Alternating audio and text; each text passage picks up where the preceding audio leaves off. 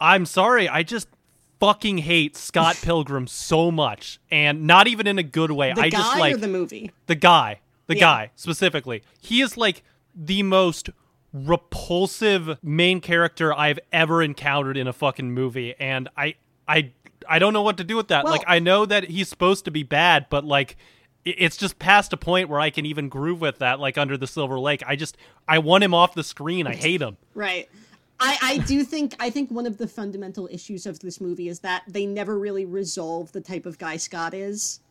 Like there's very superficial ideas of like him growing and changing and like, you know, learning to take responsibility, but his affect is so consistent throughout the whole thing that it doesn't really register. Because I think that, I mean, I know that like he gives you fucking like the heebie-jeebies or you're scared of Scott Pilgrim, but like how many guys did you know in Emerson who were Scott Pilgrim essentially? You see, no, like, the thing is that I don't know that many guys who are Scott Pilgrim. I don't think he's like a type of guy. He's not like a type of guy that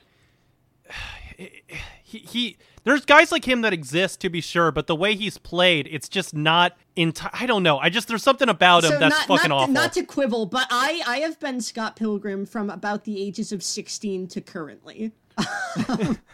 No, I should let me take that back. I do know I have known guys like Scott Pilgrim, but I guess not to quite the extreme that he is. Yes. Yeah. I guess, all right, let me I'm going to throw out maybe the dumbest phrase that has ever been said. But Scott is kind of, in this movie, a manic pixie dream dork in the sense of, like, he is exactly like the audience that was watching the average Nostalgia Critic fan saw themselves He's at a the manic time. pixie dream gaslighter. Yeah. Yes. He's a Manic Pixie Dream gaslighter. I said that I don't think this movie works as a narrative, like, at all, in spite of all the strong stuff it has. I think because it's both Scott and Ramona are the Manic Pixie Dream character, yeah.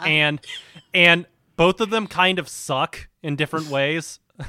Yeah. Like, Scott's this horrible shithead that has, like, no emotional Empathy maturity whatsoever.